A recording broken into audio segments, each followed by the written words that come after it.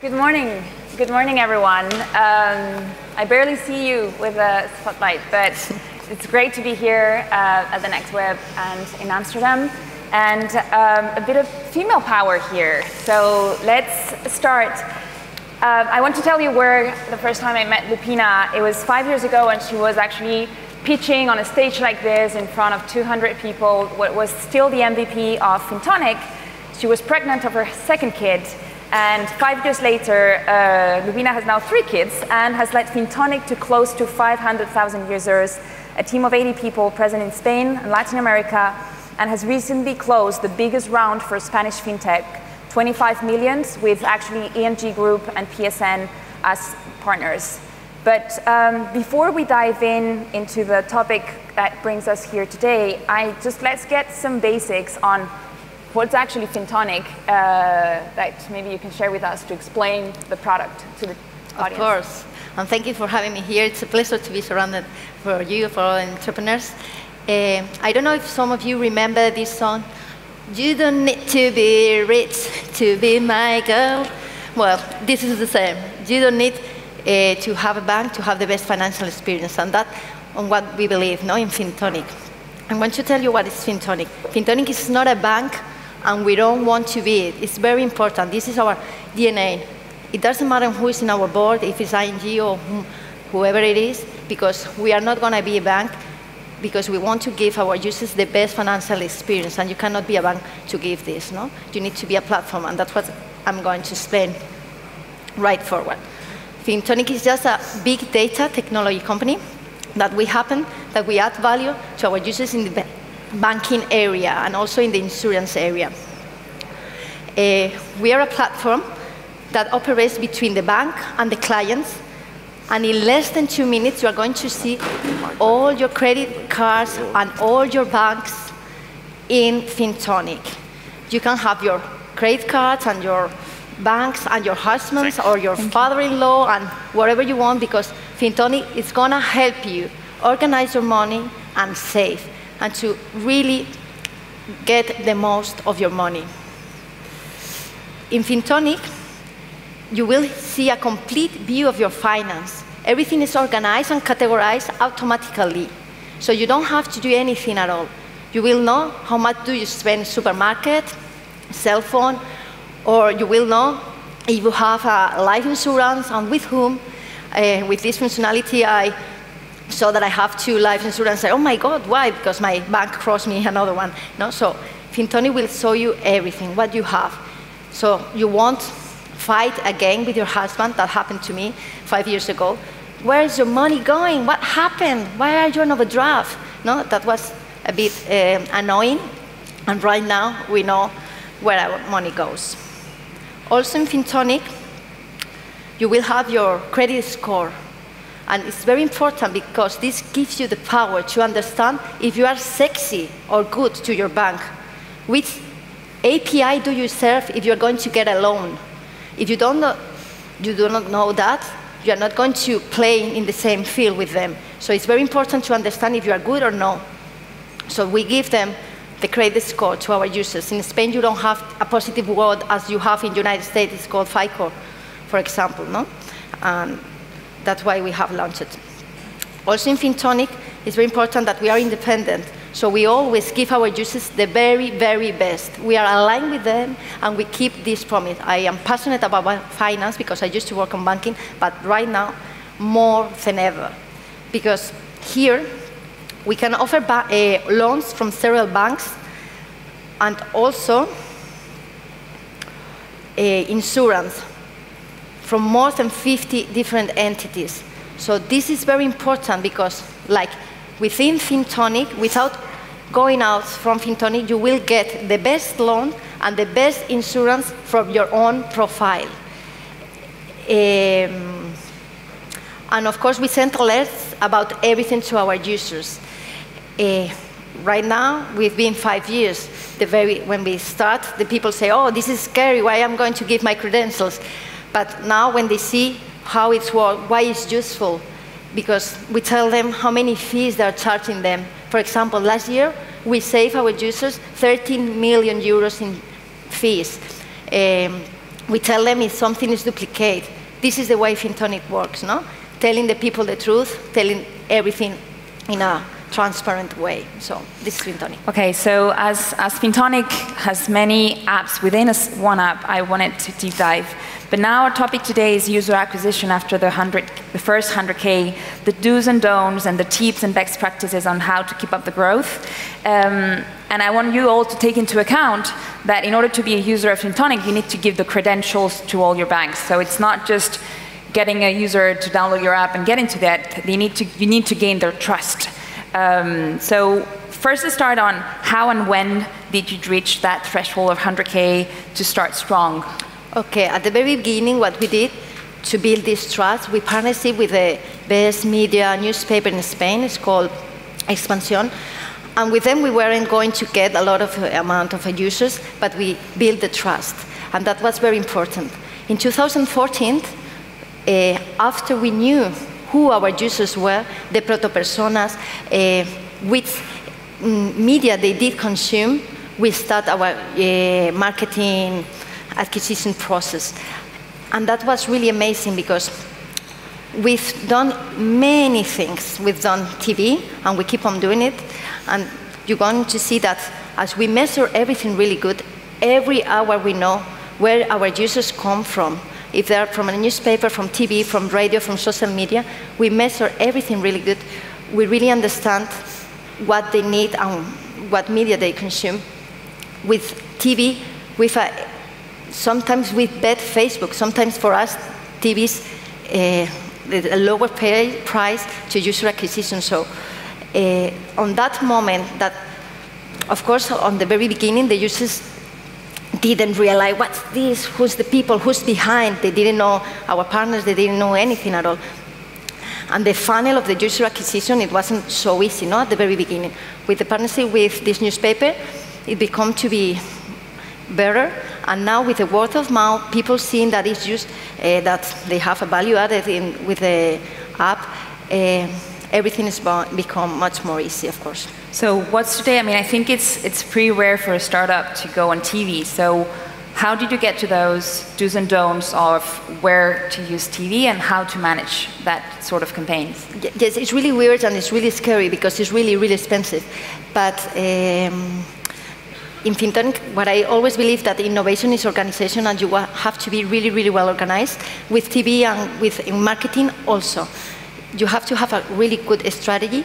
And for us, what it has worked is to do everything in-house because TV is GRPs, no? It's the volume of people is like watching TV on that moment. So if you know your audience, if you know in which slots they are, if in TV you have a lot of things to do, not only spots, then, and if you are flexible to call the TVs and very, very fast to tell them, I don't want this spot in this slot, or I don't want this mentioned tomorrow, I want to change it for the day after or whatever. If you really understand your audience, it works. But you have to take in consideration that our user cost is 400 times lower than a bank user acquisition cost. We are not a bank, of course. We have a different version, but if you are startups, please don't start doing TV alone, like without knowing it. You need to like take a person and your theme, like it's going to be on that every day, because you can lose all your budget in marketing because of TV, like in 2 days or 3 days. It's really, really scary. So we decided to do really small trials, really, really small. And what we did, I didn't tell you that before. We did a partnership with the TV in terms of CPA, cost of per acquisition. So at the very beginning, our trial was, okay, I'm going to pay you this and 10 euros more per each new user. And they were like very surprised, but it worked. So we understand how the TV works for 1 month, and then we decide to go alone. So once you start to grow your team, your like sales team and user acquisition team, how do you balance sales versus support in that field? Wow, from the very beginning, support for us is the most important thing. We have like years, like bigger than the elephant ears because we have to keep our promise to our users, and it's to do things better than the banking system does, no?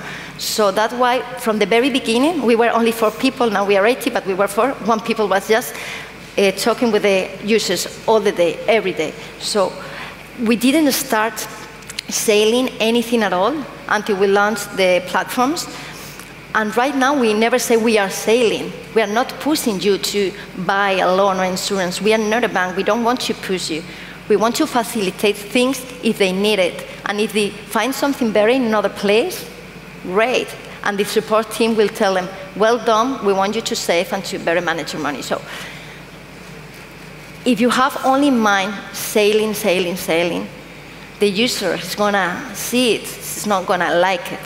So we are always in the user's mind, what they want. The users are my friend, my family, and for 500,000 more users, not active users. Active users. Another thing, it's very important when you talk about users, it's very different if they're active or not. In 3 years, we become the 6th financial entity in Spain in terms of active users, like using really well the app.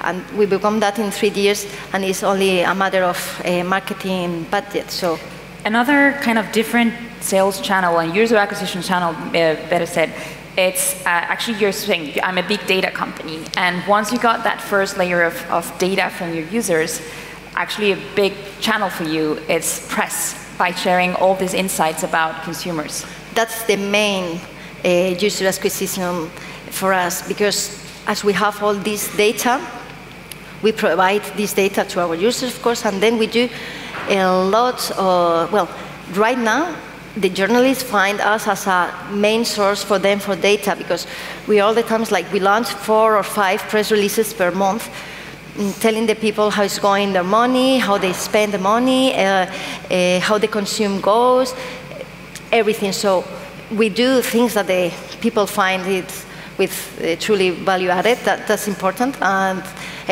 which bank charge you more fees, which is a better bank, things like that, or insurance company, and that's why we have like free user acquisition costs with that kind of things. Let's jump into more the team and the team structure. So you've doubled your team in only a year, and I want to see how is your team organized when focusing on growth and acquisition? Yes, we change a lot of times, but right now we organize on verticals, and this is very, very important because, for example, just the growth team. The growth team are all the marketers or the marketing people, the designers, but also the people from iOS, Android, and back. So the product is mixed with the marketing, and they all have the same KPI. Every morning, they have to wake up and they see you have acquired this term of users, and the retention is this, what happened with the other campaigns. So the people from product are really focused on the onboarding funnel, changing all the screens every day, because they have this objective. At the very beginning, they were arguing a bit, like, I want to be with my buddy, with my iOS buddy, because from other vertical, and we said, no, you have to have the same KPIs as the people from marketing, so you have to be together, and they are sitting together, and well, this is working really, really good right now. And as you're growing, how do you ensure that the communication and the vision is still clear and shared by the whole team? Well, we are very transparent with them, as we are with the users, of course, with the team. Once I told them, come on, team, if you don't believe that we are going to change the financial system and that we have this one opportunity to do it, like, leave the company, no? We are very transparent. Every month we tell them the KPIs, how we are going, the numbers, everything. So everything is sharing the goal. We never talk about how many hours you have to work in. Like during the week, we talk, if you achieve your goal, your monthly goal, then we are really flexible, and they love this kind of work. No? So we have to talk and communicate all the time our vision, our goals, because right now we are, with what you have seen, but we are going to grow in investment, in savings, in energy, in many other markets, and it's overwhelming, and so you have to have your team on that. of course. And in terms of funding, as we were saying at the beginning, Fintonic just raised 25 million. What's your focus? I mean, what's your 3 years ahead plan? Of course, we should keep on growing user acquisition base, but right now we are more focused on Chile and Mexico. Mexico is a really huge opportunity. And also, we want to grow the marketplace because we've just launched the loan marketplace and the insurance marketplace. And I just want to give you just one data. The people in Fintonic that have applied for a loan from the active users, 30% of them have gotten the loan through Fintonic, and they haven't gone to their bank. So this is a really huge opportunity. Yes, percentage. And we've just already launched this. We have to evolve it a lot, include more partners, and make it really, really big. So we want to make this happen. And so now the focus is not that much on growth per se in terms of users, but more. We can forget about growth, but it's more focused on launching in other countries and making better the marketplaces. Okay, so one thing is about going international. You're present in Latin America. You actually opened in Chile pretty soon. How do you select the right market? How did you go about that and ended up in Chile and Mexico? As you're a startup, you are always growth hacking. What we did is lots of different web pages in different countries, United States, the whole Europe, trying to see how, well, everything, no? The measures of user acquisition cost, the opportunity in terms of loans or insurance, the margins.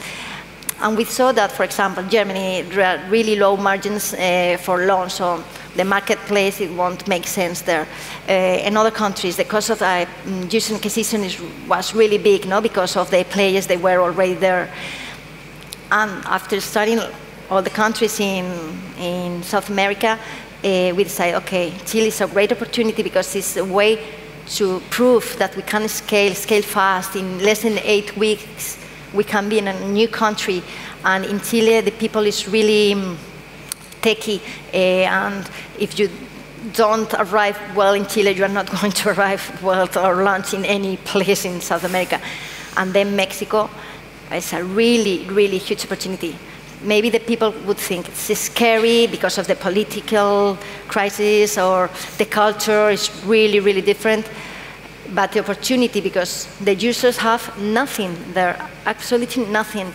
They have really huge commissions and fees, and we can help them save a lot, make them a better world for them, and also get much better loans, much better insurance, because the margins there are extremely high. So I don't think there's any Spanish founder in the audience, but I think it's Latin America is a very usual like go-to market as a second. Once you think about going international for Spanish startups, and it's a huge opportunity and maybe scary for other founders maybe in Central Europe and Northern Europe. So how would you recommend about Latin America as a go-to market once thinking about going international, and a couple of best practices? I think you have to think big and you have to be there. The culture is really, really different, and you are not going to succeed if you are not there and you partner with someone from there. It's impossible. Like for us, it's like people say, oh, okay, you speak Spanish, it's going to be very easy for you. No, it's not true. We have to translate everything, and the culture is really difficult. For us, it's much more easy to launch in France, in the United Kingdom, or wherever, instead of there. But the opportunity is so huge that if you do things well done and you have the courage to go there, to be there, build a team. Yes, build a team. We have a really big team. Well, not really big, but really strong, good team there. The things can work. Like in Chile, it's been amazing. The way we have grown there, like in really few months, we've done what we've done in Spain in 2 years. Is wow, it's so overwhelming. And in Mexico, it's going to be like 10 times or 100 times more than Chile. So, but you have to, like, you cannot launch with your product and that's all. No, that doesn't work. There, the people, for example, spend in another way totally different than in Spain. The alerts, for example, there should be different. They have other issues. They are really scared about everything. They don't use the online banking as we do here because they get robbed and everything. So, well, you have to think the things a lot and be there, do a lot of tests with people and a lot of surveys and a lot of different landing web pages and see what they need and if they're willing or not to have this kind of products. Cool. So we're running out of time, but just wanted to, one last question. I like to end a panel always with a recommendation. In terms of a book, what's your Bible for user acquisition? For me, for user acquisition, it sounds weird, but to be organized, please, to be really, really, really well organized. And a book, sorry? A book. A book. Nuts from Richard Thaler. For me, the really best book I've ever read, and it has changed my mind and the things, how we do it. Richard Thaler, Nuts, yes. Okay, so thank you very much, Lupina, and hope you enjoyed the panel. Thank you so much. Thank you.